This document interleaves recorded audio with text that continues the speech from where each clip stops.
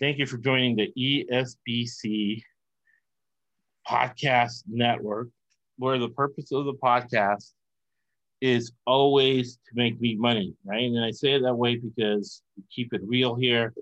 We're not hypocritical like these politicians and athletes, or like a Trevor Bauer who doesn't want to give fans autographs. He's there for the money. If he says right away, hey, listen, I don't care about autographs. I'm here for the enormous amount of money that I am making, then people won't even ask me for autographs. And it's good, clear communication, right? And every podcast is a business meeting. If you listen to a lot of podcasts, we have NFL wide receiver, Chad Nolan, telling us how much money he's making with the sports betting. He's up 350%. That's Wall Street Bets. So every single business meeting has to have a purpose and an outcome. And the reason I make money and the reason I do the podcast is because in capitalism, the way you make the most money is through collaborating. Collaborating leads to innovation, right? It helps on your communication skills. And we live in the richest country in the history of the world, the United States of America. So you collaborate to keep capitalism alive, because as we see with the pandemic, with our attacks on our democracy, attacks on our capitalism, right? Different countries coming in, buying stocks and trying to inflate them. And everybody jumping on Periscope if you have a question. And yeah, people in our stock market, I believe that every single Chinese company should be delisted from the stock market. The SEC should jump in and take care of that situation, because they figured out that if you fill out the forms correctly, you can get away with massive fraud, right? So to that end, you have to collaborate to fight these forces of evil. What has been the outcome? The outcome is that you learn more about law enforcement, crime, criminal behavior from the very, very top of the world and society down to the bottom. And we use horse racing as an avenue to communicate that, so you're aware of your surroundings. One of the basic things you have to know in life is to be aware of your surroundings. So the outcome has been on the sports betting side up to 500% ROIs, teaching you the nuts and bolts and the hows and the whys to sports betting. Now there's been legalized in 42 states, and to make concrete the analogy between sports betting and the financial markets, and using business and financial concepts in real time, right? So time waits for no one. You could be dead tomorrow. So we're giving you information. You can place bets right now. Right now we're, I think, 4-1 college basketball. What does that mean? That means we are 80%. 52.5% is break even. So compound interest is the ability that God has given us to be at 80%. And that margin between 52 and 80 is compound interest. So that's your purpose, and that is your phenomenal outcome. But it's better to give than to receive. And we're also teaching abundance theory. We're not just keeping the information for ourselves. We're letting everybody and anybody have that information, because we want you to monetize it for our selfish reasons of keeping democracy and capitalism alive and fresh and within our own ecosystem. Now, somebody who we were just talking about his successful kids, his successful grandkids, his successful businesses. He's been married for, 40, 50 years. Mary Jane's an incredible person. And somebody who I've collaborated with going on 11 years from beautiful San Diego, California. Mike Cristanese. Thank you for joining us. Yeah, thank you, Josh. You know, you said something about collaborating, and a lot of times our viewing and listening audience, the men primarily I'm speaking to right now, if you will but listen to learn and not listen to argue, you will have some phenomenal takeaways from this podcast. A lot of guys, and I don't care what part of the country from, part of the world you're from, if you can learn to listen to learn, there's a lot of information. We're very rich in content here in this podcast. And we do move. I like what you said.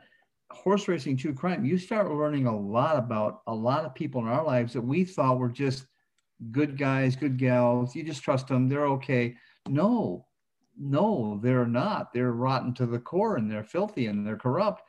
And it spills over in our society. And what you and I are trying to do in our own puny little way is to say, hey, there is a better way. I don't think it's puny though. I think we're getting information all over the world, and it a lot of it is about who you put around you. If you are the smartest person in the room, you are in the wrong.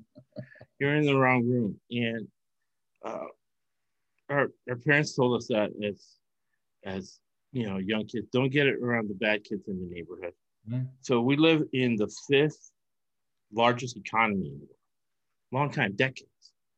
And by virtue of that, I have a client worth $50 million, right? 25 of it is liquid. So he's his own bank, his own everything, right? I have an MBA, I have securities licenses. I had a restaurant in Pinellas Park that I invested $8,000 with. 6 years later, I sold it for $600,000.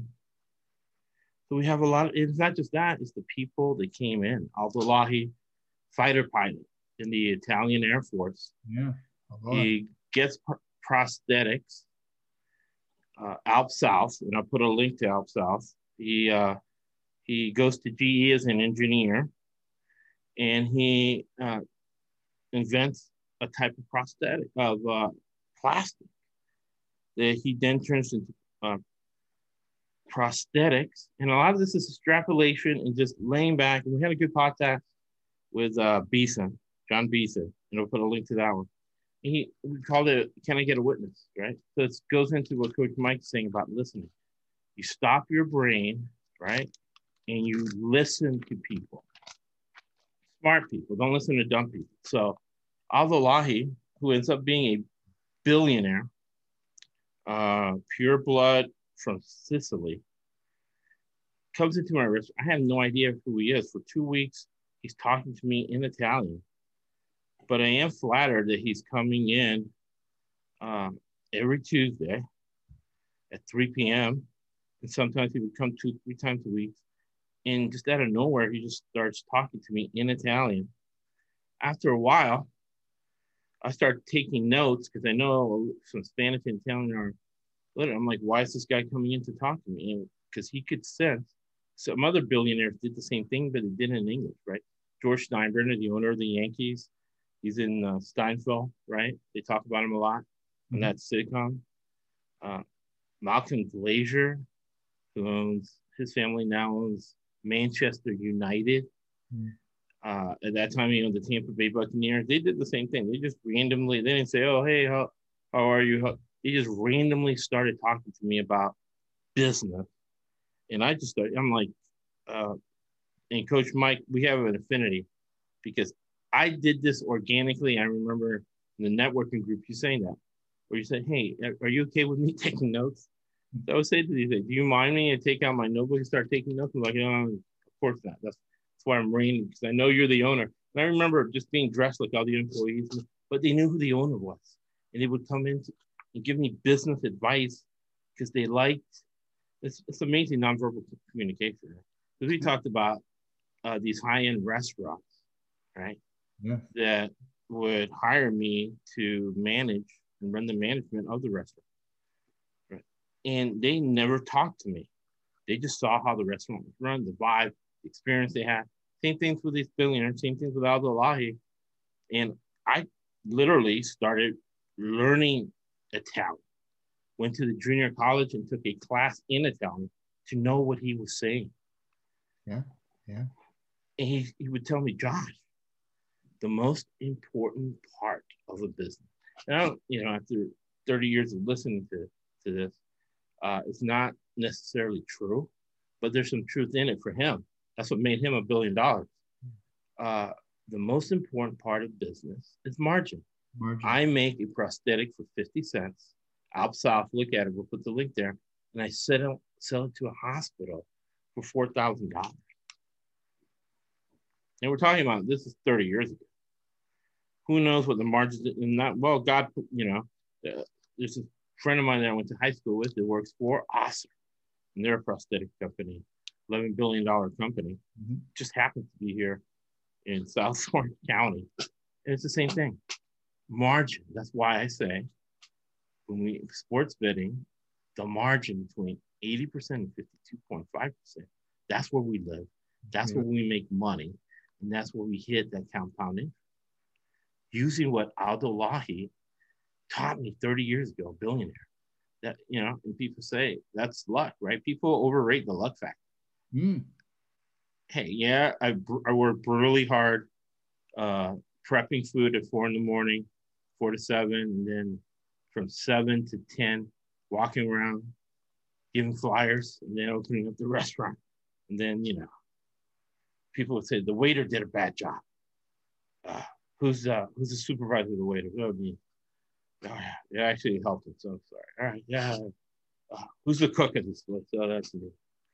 You used to call and they're like, oh, can we talk to the head of customer service? Oh, yeah, that's me. Oh, can we talk to the owner? Oh, yeah, that's me. Right? Right. So you say, oh, that was hard work. You met all. No, it's complete luck. He could have gone to. You're talking about a billionaire who could have gone to every single restaurant to get any food he wanted.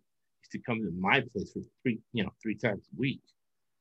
George Steinbrenner was a regular. He could go anywhere. Malcolm Glazer came because he heard of it. We're talking about a hole in the wall. I'll also put a link to I'll send it to you too, Mike Christanisi, the review I got at the restaurant. Yes. Right? And it goes to the heart of what I tell every client. Charge everybody triple. I should charge a lot more than I was charging at that time, and what I eventually charged based on the competition and feedback from people. So we give you business advice on this. We're talking about true crime. And then listening too, right? Listening, part of listening is becoming approachable. God gave you 2 ears and 1 mouth for a reason. Also, smile at people. Right. George Steinbrenner, when he shook his hand, he did like this and gave you a fake smile. Then he would go back to his old good work. I always thought about a guy like George Steinbrenner giving me a smile and details of tilting his head to the left. He's doing this detail. Why don't I do it? Right. I have fast takeout with 12 tables. Why I'm not mimicking that behavior. Right. And then the other part, that all the stuff we fail in and I need to do a lot of better in. And I don't believe in failure. As long as you learn from your mistake, you haven't failed. When you read something too, read it 2-3 times. Get the depth of it. I don't care if it's a text, email, but part of listening is reading different communications you get. It's also part of deep, empathetic listening, even though you might not be empathetic with a person, right? I'll give you permission to be that, but also fake it if you have to, for learning purposes and for effectiveness in your own communication. Your thoughts, Mike Christensen? Well, I'm glad you mentioned do you mind if I take notes? Because I kind of coined that, I don't know, 25, 30 years ago. I would ask owners, gee, Josh, you sound like you have a lot of information and knowledge. Do you mind if I take notes? And the first thing they say is, they start to say yes, but they mean no. No, meaning I don't mind at all. I said, well, good. And so when you're talking, let's say to me, and you say something, I'll say, okay, Josh, can we pause a second? You just said yada, yada, yada, blah, blah, blah. Let me see if I got you right. Is that what you said? Do I have that correctly? Yeah. Okay, good. In other words, what am I doing is I'm doing reflective feedback. I'm listening and I'm making sure I'm getting what you said. In other words, I think Stephen Covey called that being a faithful translator. Right. You're translating to me. You're giving me information. I'm writing it down. I want to make sure you know that and I take. And you know what happens many times in that situation, Josh? The owner of a company or the decision maker, you just created a bridge. Very few people do that. And whether you're in sales or marketing or advertising or HR or you're an engineer, if you can create that bridge that innocuously, boy, all the walls come down. And then they're open. They start telling you, like we talked about before the podcast, they start telling you their life story. You didn't even ask for it. They say, hey, you got a minute, Mike? Sure. And you literally, like you said, you just shut up, take notes, pay attention, pretend. Even if you have to fake it till you make it, pretend like you're interested. Okay. But as you're making notes and taking notes, you're building this bridge with this person. Then I do something foolish. I write them a handwritten thank you note after the meeting. A couple, 3 days later, they get it and they call me and say, thanks. You sent me a thank you note. Well, yeah, thank you for your time. It was very important. I just went to the top of the list on a lot of people because nobody does that. Oh, you can text them, Mike. Baloney. Sure, I can. I do that anyway. But a handwritten thank you note, the United States Post Office, and you can joke about how long it took to get there and all that stuff. But the point is, it's communication. It's building that bridge, and it's building the rapport to move forward with whatever business transaction you're about to propose or become a part of. Right. And then two things before we get to the nuts and bolts of the podcast. What we're going to do is we're going to profile law enforcement, the police, and then the regulatory boards. And then we're going to talk about what our research has shown us about Belinda Stronach, and then the connection. We'll explore the connection a little bit between the Stronach family, Belinda Stronach, and the death of Honey Sherman, the $4 billion family who died, 2 billionaires in their demise, right? Nobody could ever think about how their demise ended up being 2 billionaires end up in a attic or its basement. They end up in a basement dead. And I always think about that when I had an uncle that was a mobster, and they kept changing the funeral. You know, on the way there, we saw this graffiti about my uncle. He wasn't really an uncle. He was married to my aunt, who was a medical doctor. And on the way there, we saw graffiti, right? Of, you know, we're going to blow up the funeral home. So we went to 4 different funeral homes. And we sit down, and these guys come up with these white envelopes. I got like white envelopes, just me. They have $4,000 in it. So again, this is maybe about 35 years ago. So $4,000, you know, it's a lot. Each of my family got it, and there were 5 people in my family with my dad, my mom, my sister, my brother, and I. And we all got envelopes for $4,000. And it was my senior year in high school. I was 18. And I remember my mom, taking all the envelopes from everybody. She's like, all these envelopes are mine. This is, my mom made her own rules. You know, all these envelopes are mine. This is money with blood on it. So only a woman of God like myself can spend it. And at the end, Cubans have a tradition where you stay until the body's buried. And my dad is adherent to that tradition, and I guess nobody else was. My aunt was too, not the medical doctor. She lost my other aunt, that was my mom's sister. And the only 3 people there as this mobster is getting put in the final burial is my aunt, Lisa, myself, and my dad. Nobody else, none of his mob buddies, all of you guys crying, none of you guys were able to go through it. It was just 3. And then my dad tells my aunt and I, the last thing this guy Carlos expected, the last people he expected to be the last ones to wait for him to be buried was us. I laugh. I'll never forget that moment because it's so hilarious. But Honey Sherman and I think her husband's name was Frank. Barry. right? Barry and Honey Sherman, I think. Barry and Honey Sherman. Barry and Honey Sherman. Yeah. The last thing they were expected, that their remains, their last would be in a basement in Toronto. Yeah. With $4 billion. But we'll give the kicker at the end. Because we're like, what's the connection? And how does this happen? How are pharmaceuticals made specifically for racehorses to spike them and to be like maximum security, $12,000 horse? That, man, that's some Wall Street bet stuff right there. Some Hillary Clinton $1,000 cow that she sells for $100,000. Yeah. $12,000 horse. That's the purpose in the out. The purpose is to spike the horse to gives an explosive performance and win the race. The outcome is that a $12,000 horse becomes a $36 million horse. Horse racing, true crime. And we've gotten a lot of detail that you do not get anywhere else in any true crime podcast. And my wife's a psychotherapist for 17 years. So she's done therapy on both sides, the criminal side, the guy who killed 10 people, and police. And I have a good police story as we head into talking about the police. Yeah. Detail on cops. Excuse me.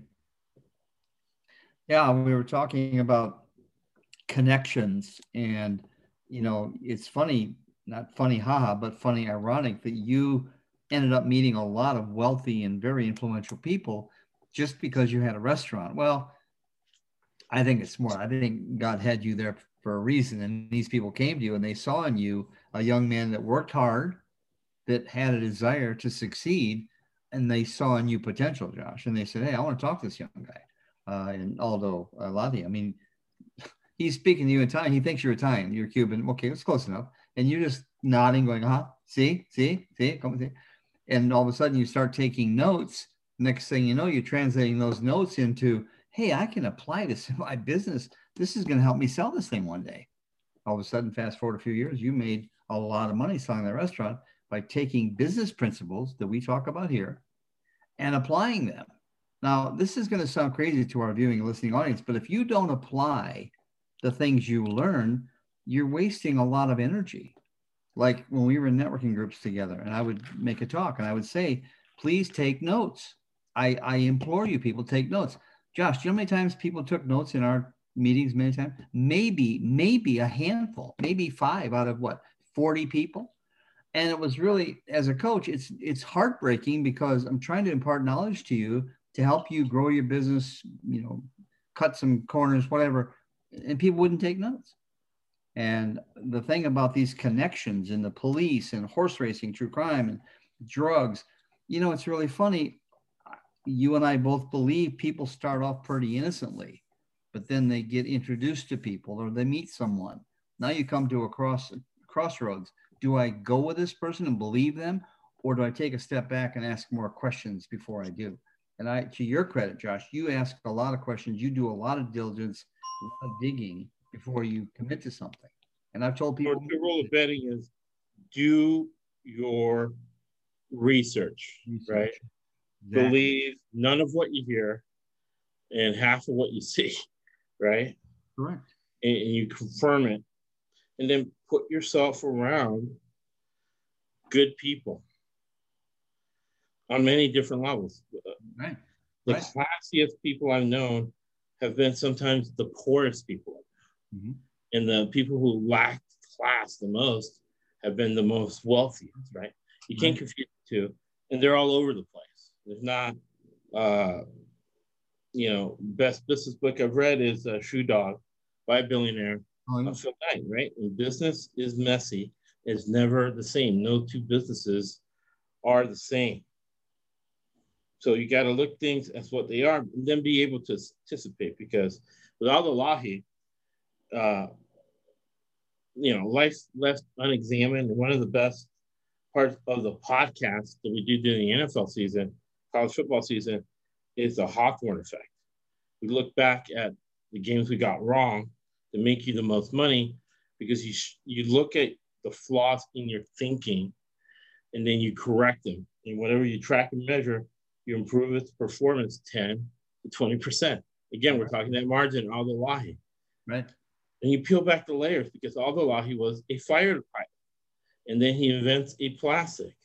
He's very, very good at math. So those notes I have with Abdullahi, and I remember I asked him for a book list. And he gave me a list of like 200 books. But math, and they teach it wrong to people. And if people make this adjustment, they'll make a lot of money because math is taught wrong in this country. In every country, really, most countries, they think it's calculation. It's not, it's pattern recognition. So he was giving me patterns to recognize as a fighter pilot. Fighter pilot, you're doing a lot of math when you're flying, and you're dropping bombs on people. And then plastics the same way. And then he, as a control freak, he controlled that whole business. So he ran every layer of that business, and he's a billionaire. So you cannot argue with him. Why? Just listen, take notes. So people are very, very confused, especially with the Capitol riots, with all these things going on with sports betting as well. Very interesting because by understanding the correct structure that sports betting has and doesn't have, you take advantage, and I'll put links to this in the episode notes. Really what people are getting, listening to the sports betting podcast and this, they're getting an MBA from Wharton. Harvard Business School actually is better because you're getting the information faster, and the information that you're getting is concentrated information you can put in action today to make a lot of money. You understand the structure, and by looking at the flaws, you monetize the flaws, which is market inefficiency. And I'll put a link to a guy who has $39 billion. And the way he did it was looking at market inefficiencies. And people at the highest level of government, highest level of business, successful people, make this big mistake, right? And that's just the craziness, what makes life interesting. It's not linear, right? It's not sometimes what we expect it to be all over the place. In luck factor, you can never underestimate the luck factor because you got people in the richest country in the world who do everything wrong. Everything comes out like roses. Yeah. And it's just pure luck. So we're not afforded that opportunity. So it's pattern recognition. And why do people get away with committing a lot of crime, right? White collar crime pays. The law and justice are distant cousins at best, right? At best. Yeah.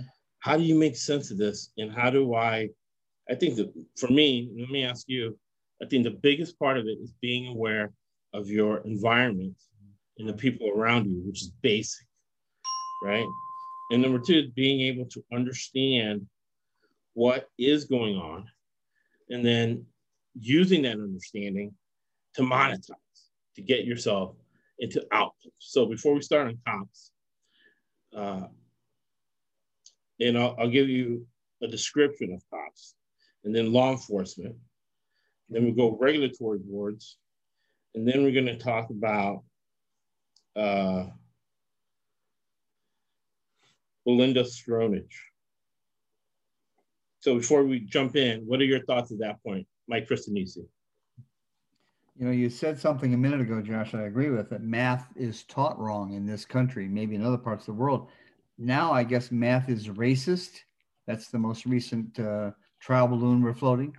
I don't want to laugh because I would probably cry at how foolish and stupid that is. Math is not racist, okay? Math is mathematics, and math is analytics. And unfortunately, for a lot of people, and you and I have met with them, we have clients that are like that, they don't always pay attention to the analytics. And if they would pay more attention to that, it's called bottom line, right?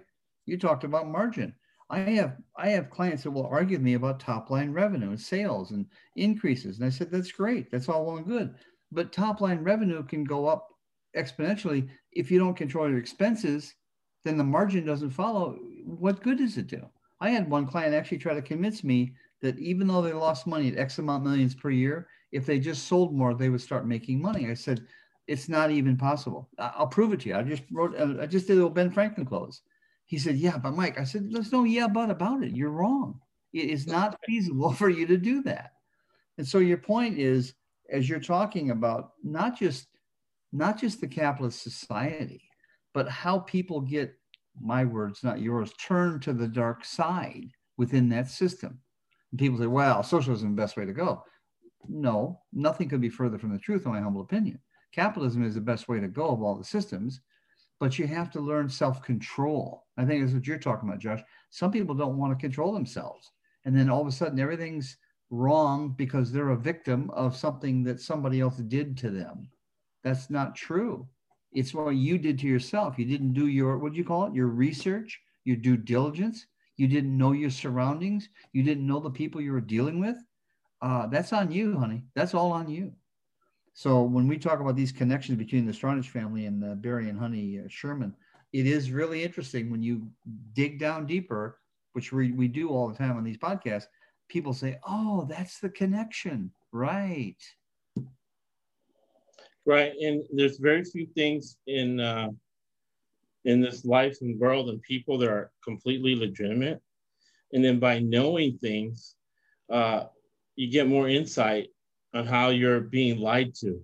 Because sometimes you learn more from a lie than you learn from the truth. True. Right? Yes. So right now, let's take socialism for example. Well, let's look at cops. I remember career day, a lawyer came in and said, the reason I'm a lawyer is because by being an attorney, I can commit crimes legally.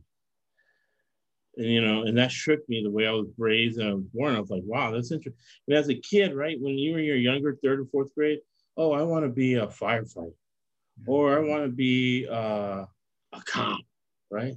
Well, it's reality is very, very, very different, and then in that same class in third grade, you get things told to you like you can do anything you want. I'm like, no, you can't.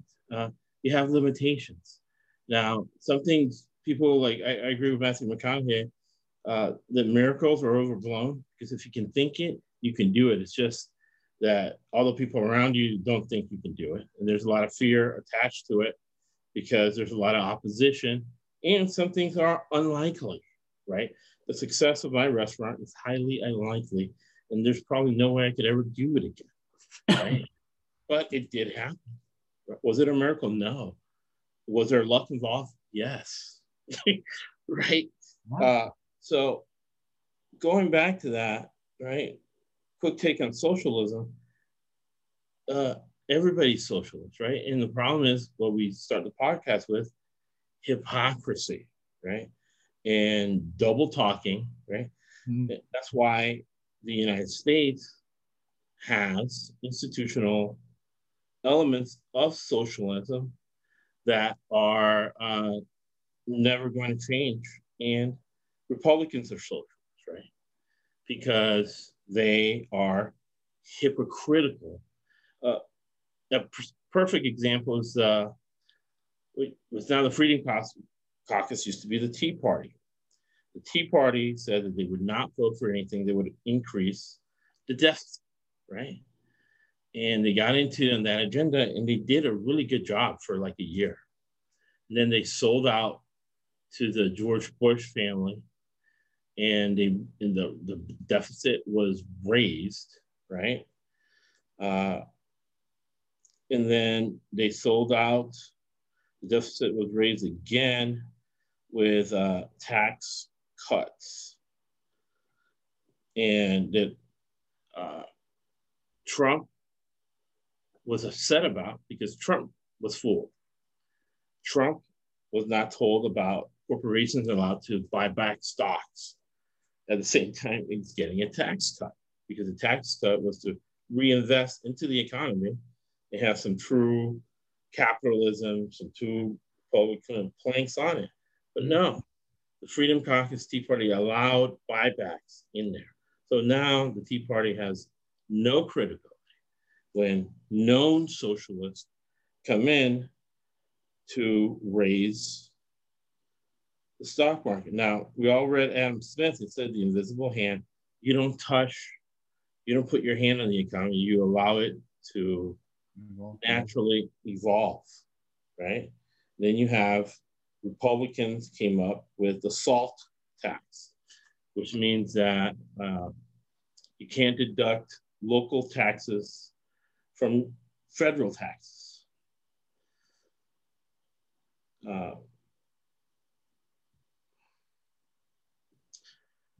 Because of that, it's a tax, right? And that's the Freedom Party caucus and the Tea Party needed to vote against that to stay consistent with their principle. They didn't. Why? Because they got a lot of those Tea Party guys who lose elections for being hypocritical are leaving. They come in with net worth 100,000 and leave 10 million. How does that happen? Right? So the problem is the hypocrisy that the socialism seeps in. Social Security is socialism, but we allowed it to seep in, and now it's part of the fabric of the country, right. And it's not ever going to change. Right. And then hypocrisy on the other side. When you look at the Democrat side, they talk about mass incarceration. Two of the biggest people who are responsible for mass incarceration is Kamala Harris, who was a prosecutor in California. And it was interesting, her answer, because she had 100% prosecution percentage. Somebody asked her, to have 100% prosecution percentage, that means you put, at some point, some innocent Black and brown people in jail. She's like, yeah. Do you care? She said, no, I don't care. I was doing the best I can, and my job was to prosecute him. I wasn't the defense attorney in there. Well, no, that's not true. She's supposed to look at the case. If the person's here, she's supposed to let him go. She didn't do that. And then in the 90s, Biden isn't racist, but he did make a racist remark. He said, you know, a large percentage of the African-American population were crack dealers. That's what Joe Biden said, right? So, and I'm surprised that Laura Bush didn't put this in the debates for Trump. But if I was Trump, if I was Pence, I would say, hey, if you want to look at the people who are not, or least responsible for mass incarceration, it would be Mike Pence and Donald Trump, not Kamala Harris and Joe Biden, right? And make a big deal about mass incarceration, this and this and that, right? So it's massive hypocrisy. But if you're not educated and you don't do your research, you don't notice it. You buy in to each side saying, oh, we're free market people, and we believe that overtaxation stops the economy. And then the reporter doesn't say anything, and the reporter would say, well, since you believe that and you don't believe in raising the deficit, why did you vote for the tax cuts without eliminating buybacks, and why did you vote for the SALT tax? You voted for the opposite of what you just said. Same thing with mass incarceration. Oh, I'm against mass incarceration, and I'm against private jails. Oh, you're against private jails? Yes. All right. Why did you allow the owner of several private jails, I forgot his name, he's a billionaire from California, to contribute $500 million to your campaign? You shouldn't have taken that money because he owned private jail. And that guy is responsible for mass incarceration, murder of Black and brown people through private jails. Why did you take his money? Why didn't you call him out? So on and so forth. Why did you vote for the crime bill in the 90s? And why didn't you, Kamala Harris, review your cases better so that Black and Hispanic people didn't go to jail. Right.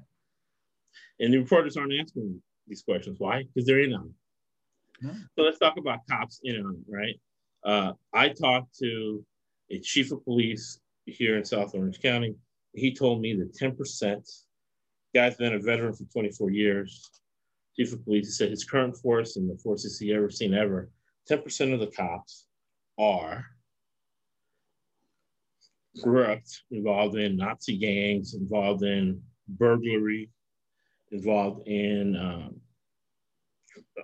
drug crime syndicates. 50% of the LAPD retired millionaires. Same thing for the Border Patrol and the state police of New Jersey.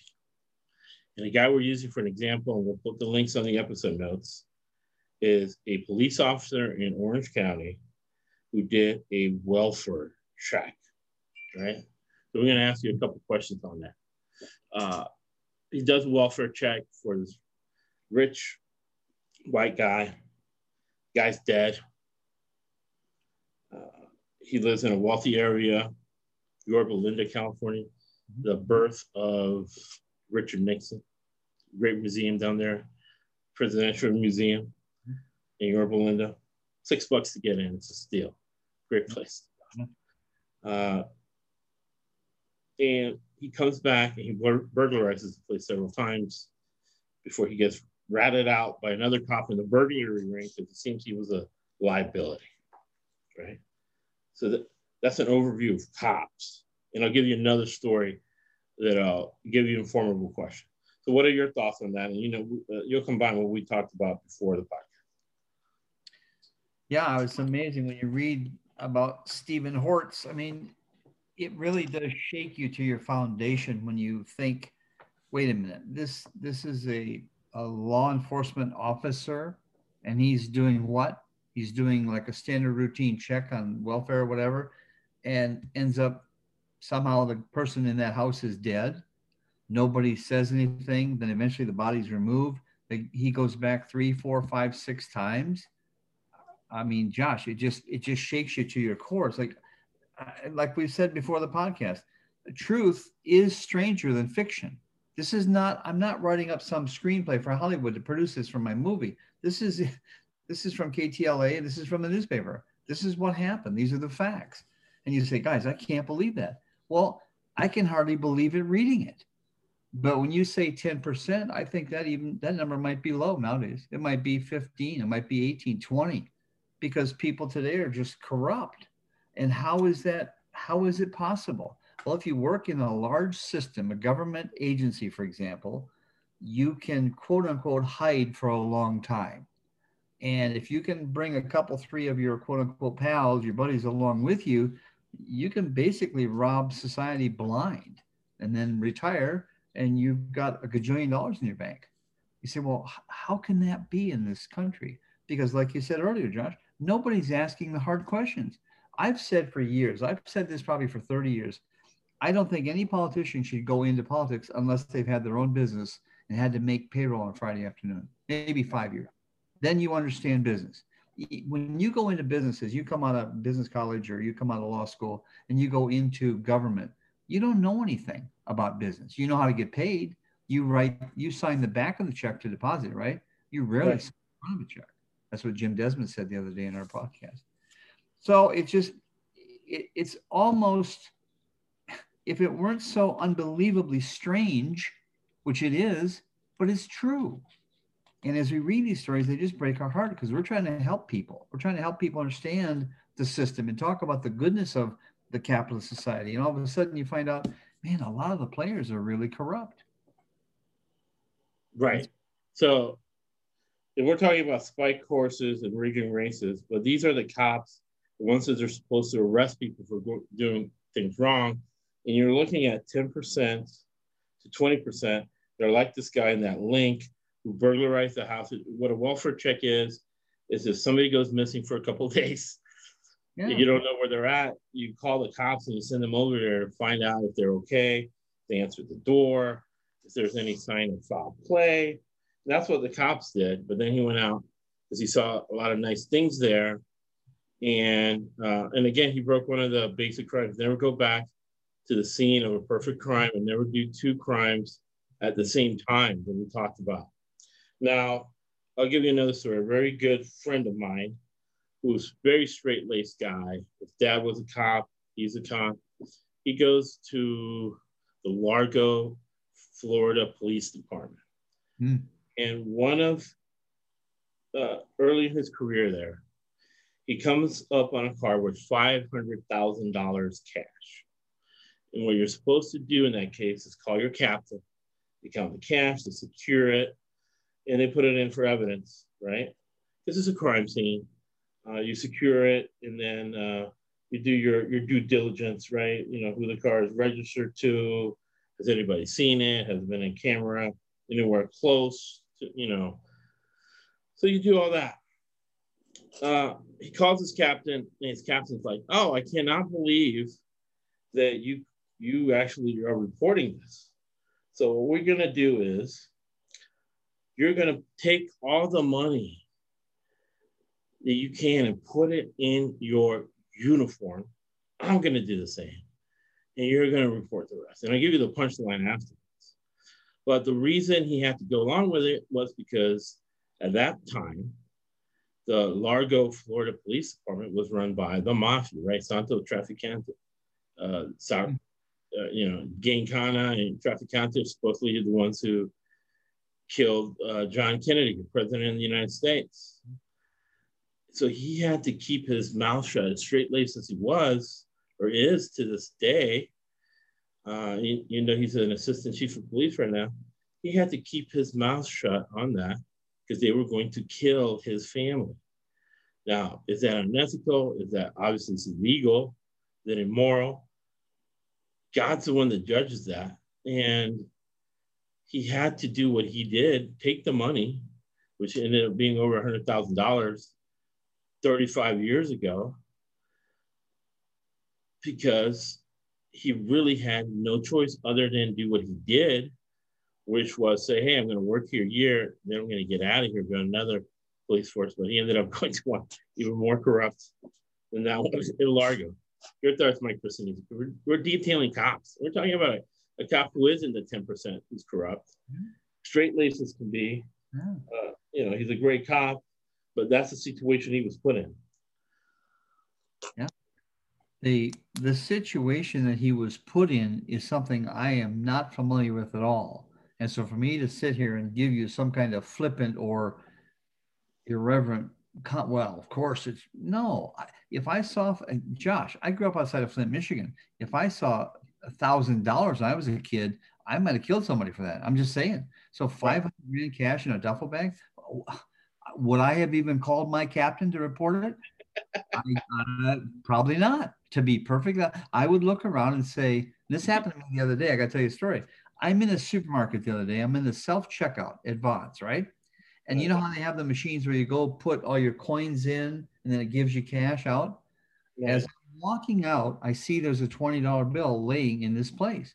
I look around, there's nobody around. I pick up the $20, put it in my pocket. I go home, tell my wife, "You just made $20. Right. Is that stealing? Okay, maybe it is. Maybe I should confess. Lord, forgive me. I'm sorry. Okay. The point is, that was $20. That was a non-brainer. 500 grand cash 30 years ago. That's like what, 10 million today or five. I mean, would I even have taken it to my captain? Probably not. So the fact that he had to do what the captain said, you're absolutely right. He had to protect his wife and children. It's like, I can't, what am I going to do? Be Frank Serpico and be a real honest cop?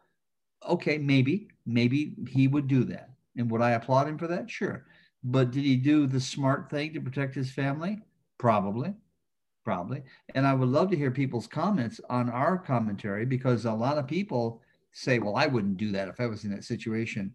Really, Bucko? Huh? Yes. I'd like to talk to you afterwards. I mean, I think you would. Especially if your family is being threatened by people that are more powerful, have more connections than you do. Right. So these are the people that are involved with spiking the horses and getting into, and remember, this is in Florida, not too far away from Ocala, where Maximum Security, Jason Service, George Navarro, the people we're talking about, Right. and horses that, all the way down to Del Mar, right? That we're going to cover intensely starting July. Mm-hmm. And we're going to put the pieces that we've talked about in this podcast on there. All right. So you're seeing a spiked horse, you're seeing shenanigans going in Del Mar and anywhere. These are the guys who you call, right? The police. And these are the guys making the rules, making the arrest. And without that, you're talking about, again, selective prosecution if it's a crime, right? Then you're talking about boards. So the real enforcement are people that can lock up people and put in jail. So people are like, oh, why isn't somebody investigating Bob Baffert? There you go. How are these horses, the testing, chain of custody is a way that these people have gotten away with this, right? There you go. These are the cops, right? Because it has to be teeth. It's like ethical part, and that's something that needs reform, and that people need to go to their local city councils and say, what is the ethical policy, and does it have teeth? Teeth meaning is that if a councilman is stealing money, taxpayer, because that's the thing, right? A successful businessman, for the most part, unless he's a true criminal and likes committing crimes, is not going to take bribes unless it has to, or unless it's part of the larger racket that got him in office. Right? So on top of that, who are the regulatory boards? The Racing Authority, there's a National Racing Authority. There's local boards, there's the California Board of Racing, and each state has its own. And for the most part, those people are run by the people that ran or still run the Largo, Florida Police Department, Pinellas County, Florida, and so forth, right? I see there's boards, because this is a worldwide operation. So what comes up is the board in the Irish board, right? The Irish Regulatory Board. So what happens with those people is they have to be in on it, or they're paid off, or they're throwing a blind eye. And for the most part, these people are paid with taxpayers' money. Yeah. So what are your thoughts, Mike Christinesi, on the boards before we go to Belinda Stronach? Oh, yeah. Well, it's funny. Again, if you rewind our tapes and go back 30, 35, 40 years, a little more naive, our hairs are darker, we're thinner, et cetera, et cetera. There's a belief system that basically people are good, okay, for the most part. Well, as you age and you go to college and you get some education, you work in business, you start hearing all these stories, you end up talking to people at a restaurant or a bar. Next thing you realize, am I just naive? Am I foolish? Or is it that a lot of people are really corrupt? And what happens is the corruption, I think, Josh, starts at one point very innocuously. It's very small amounts. And a guy gets away with something. A guy in the police says, I'll tell you what I'll do. I'm going to waive this traffic ticket. Guy slips him a $50 bill, right? Okay, $50. He goes, I can make $50 doing this. So the next couple, 3 times, he'll do that. And then maybe he'll pull over somebody who he knows is a wealthy businessman or even a politician. And he'll be talking and say, well, look, I think I can take care of this. Can you help me out? How much do you need?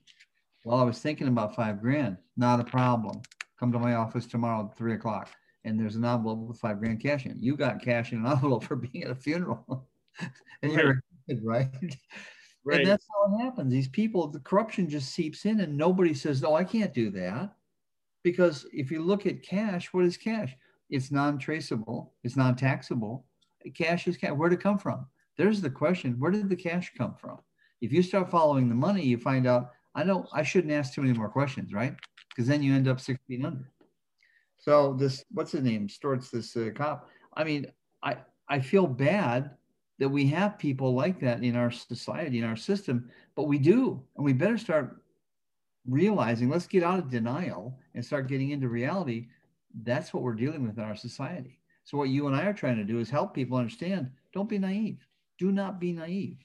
Okay? We're not trying, we're doing it.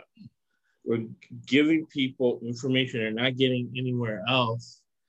And we are really what we're doing is we're witnessing, we're taking a step back, and we're with our eyes and with our ears giving you a witness account of horse racing, true crime. Yeah. And when you're betting on a horse, this is what you're betting on. Right? It's a horse from the Stronach family.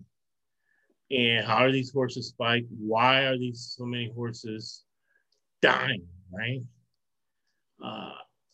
And it's because of that mentality. Everybody's putting money inside their uniform. When you start using that euphemism based on that story of true story, because truth is stranger than fiction. That's another thing we're proving. So it's called the California Horse Racing Board. Right. So how are they allowing all these horses to be spiked? All the testing, right? How is this all happening? Part of the reason it's happening is because people are putting money inside their uniform when they come up on a car that's full of money. Right? Yeah. We'll put links. They'll give you details of all the regulation, but human nature is human nature. Yeah. So from the racing board, we'll talk about Belinda Stronach. So Belinda Stronach, very, very pretty woman. She becomes part of the legislature, the Canadian legislature. Stronach family is worth $3 billion. She's had cancer twice. She's beat it. She's been married twice. She's beat it. And in between that, Justin Thoreau met his wife at her second wedding.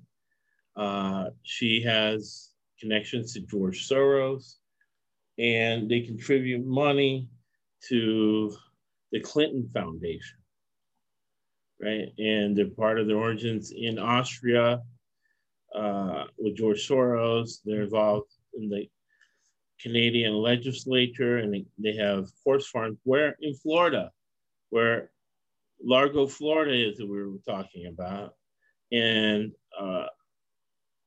Maximum Security, George Navarro, Jason Service, all worked out of one of their farms in Ocala, Florida. And we know that in Ocala, Florida, the Gambino family has the Bad Boys Farms.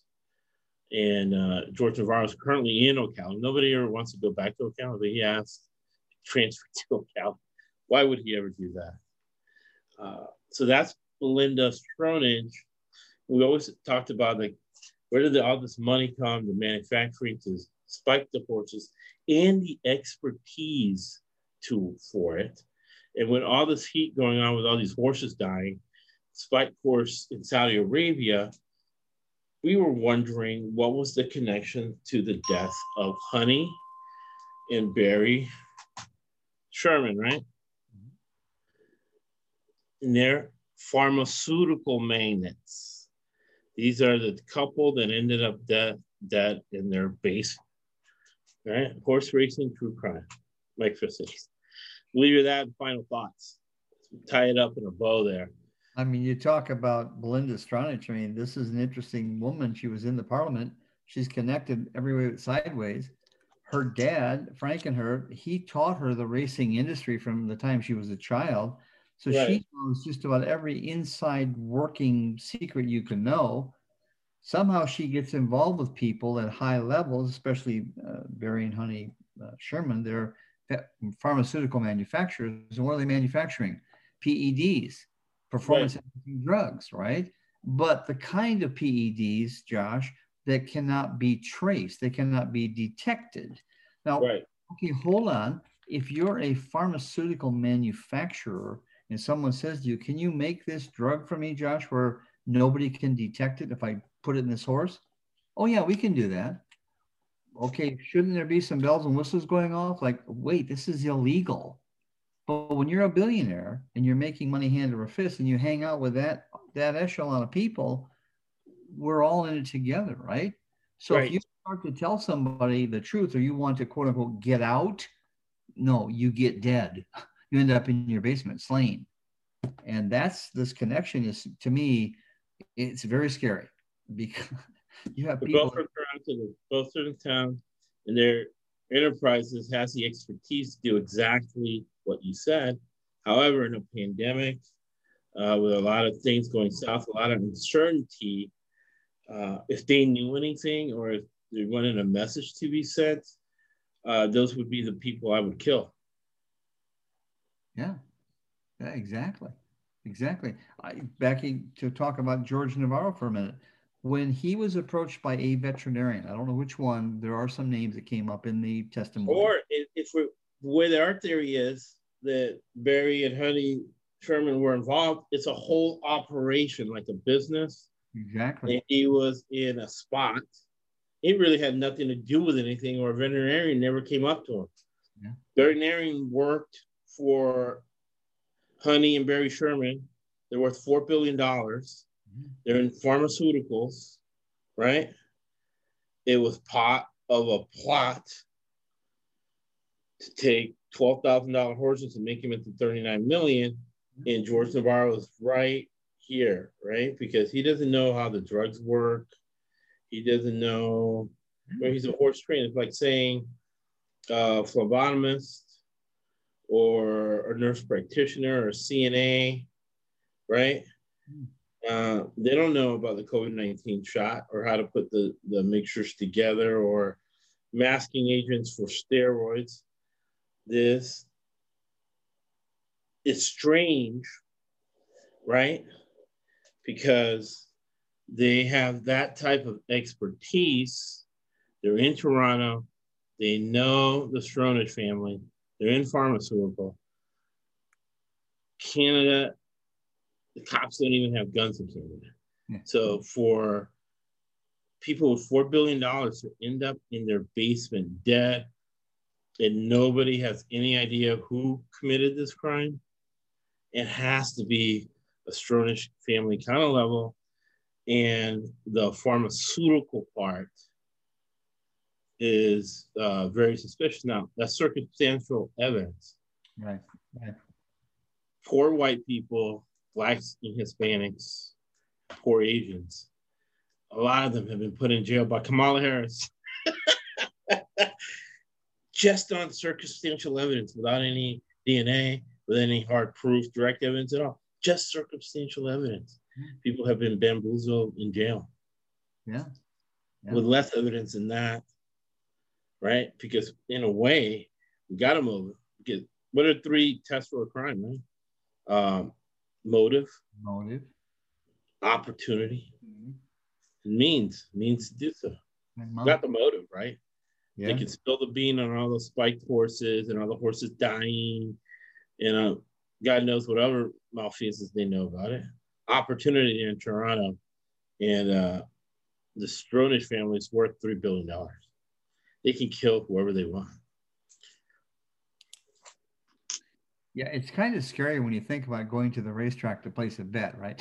It's like, well, you're doing it on XBet, which they own. Remember, vertical integration. You're placing a bet. They own that company. They own the horses, and they own the track.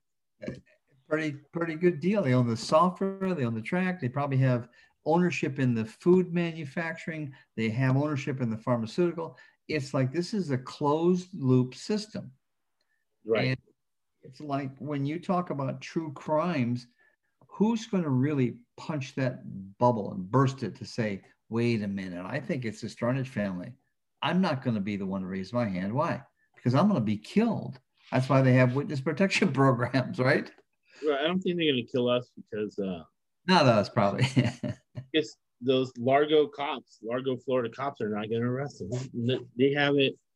When I talk about having the system rigged, nobody is going to arrest these people. Yeah. Right. If they do get arrested in Canada, Trudeau, which met his wife at her wedding, will give them a pardon for killing Kanye Bear, right? Yeah. Because she's part of the legislature. She's part of Parliament. Yes, she's high up. Right. And powerful and influential, Josh. This is the thing people. Well, this is the other thing too, right? Yeah. If you read the Mueller report, have your thoughts on this and closing doesn't flow. But if you read the Mueller report the way I did, and I'll do extra work on this and put it in the episode notes. I'll put the pages in the Mueller report that give direct evidence to what I'm about to say. Yeah. Every single person that the Trump campaign hired, connected people who knew what they were doing. 3 different people, right? One of them is a famous story about Seth Rich, right? Every single person that reported or got close to Hillary Clinton's email ended up dead. One of the 3 will split it. The dad ended up dead, and the son is in federal prison in Chicago. Why is Chicago important? Because Chicago is where Hillary Clinton bought the $1,000 cow and sold it for $100,000. Okay, so 1 dead, 1 in jail. Belinda Stronach contributes to what? The Clinton Foundation. So they asked for advice. Oh, we know how to kill him, right? From Vince Foster to Ron Brown to Seth Rich. There's a lot of dead bodies connected to Bill and Hillary Clinton and the Clinton Foundation. And those are facts, and we'll put the links in the episode notes of other people publicly that we know about have died suspiciously. Vince Foster was the biggest one. Yeah. Foster committed suicide in the White House. Figure that. How did he get away with it and then get reelected? And the only thing they got him for was getting blowjobs from Monica Lewinsky. But some guy dies in the White House who crossed Hillary Clinton with a bullet in the back of their head, and it's suicide. I don't know. You shoot, and in the wrong hand. The guy was right-handed. Left-handed. Left-handed. And it went through right side. Final thoughts and your thoughts on that. Horse racing. Well, I'll tell you, there are a lot of parallels between horse racing true crimes and the Mueller report. I'll tell you, if you like adult cartoons, watching that show for 2 years was unfortunately very expensive, very sad, but extremely funny and stupid. But it made money. That's the thing. It made money. From the money they got from Manafort and the Ukrainian oligarchs and other crimes that they uncovered while doing so, they ended up making a $50 million profit in the Mueller report. Yeah, it made money. It made money, and the media had something to talk about every single day to keep, my words not yours, stirring up the pot. I don't know, Josh, if in our country we're ever going to get back to truth. I really mean that. I don't think if you talk to people more than 10 minutes, you listen carefully, and you ask them, well, what's the truth of that? Oh, well, Mike, I watch CNN or MSNBC or Fox here. Okay, time out. I asked you the truth. I didn't ask you what you watched. Do you do any reading, any research? Do you go back in history and look at some kind of pattern, math, pattern recognition, right? And so my concern as we move forward with horse racing true crime is we're probably going to stumble onto some more people that we're going to talk about that I've never really heard in the media. Oh, a little blurb here, a little blurb there. We're going to dig into it and say, hey, this smells. Something stinks here. Something's rotten in Denmark, to use the expression. Yeah, none of this is public information, but there's something very interesting that's switched in journalism is that you're only getting part of the story. And that's been, I remember Wolfman, an independently wealthy attorney who retired at 45 as an attorney.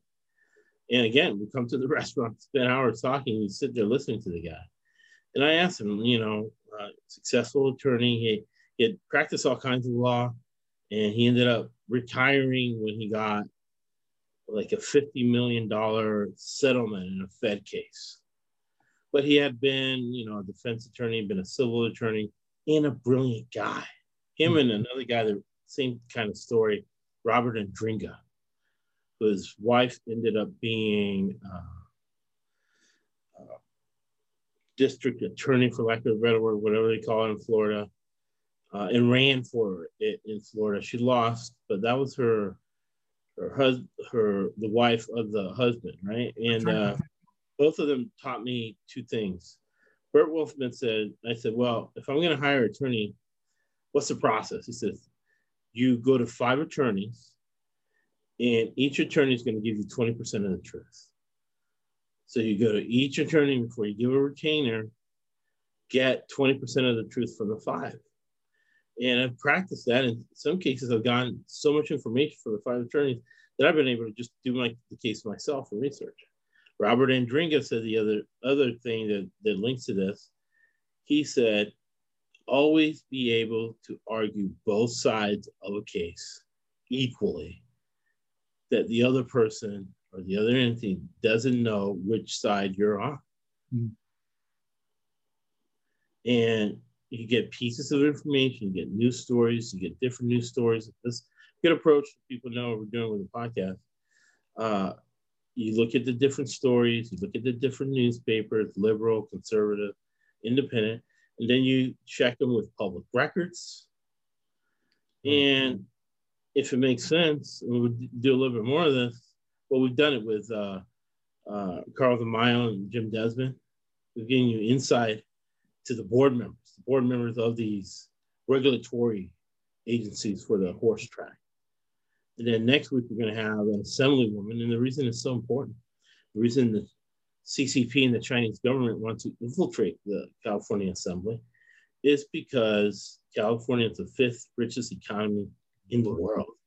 And with this pandemic, it's extended because of the Silicon Valley and the stock market. The stock market has never gone down.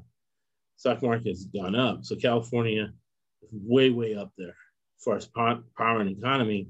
And we're bringing you these people here. So you're getting insight into horse racing, true crime, really humanity as a whole, and what's going on in your town. Yeah. All right. And before, any final words before we give them Winston Churchill? No, I just want to say thank you for our viewing and listening audience. I hope that you're taking notes, and I hope that you're able to take some of this information and use it tomorrow, Saturday, right. Sunday. Apply it tonight. Right. Well, a little late now, but no, thanks, Josh. Good job. Good job facilitating. Yes, and we always close with Winston Churchill. You make a living from your labor, but you make a life from what you give. Thank you for listening to the ESBC Podcast Network.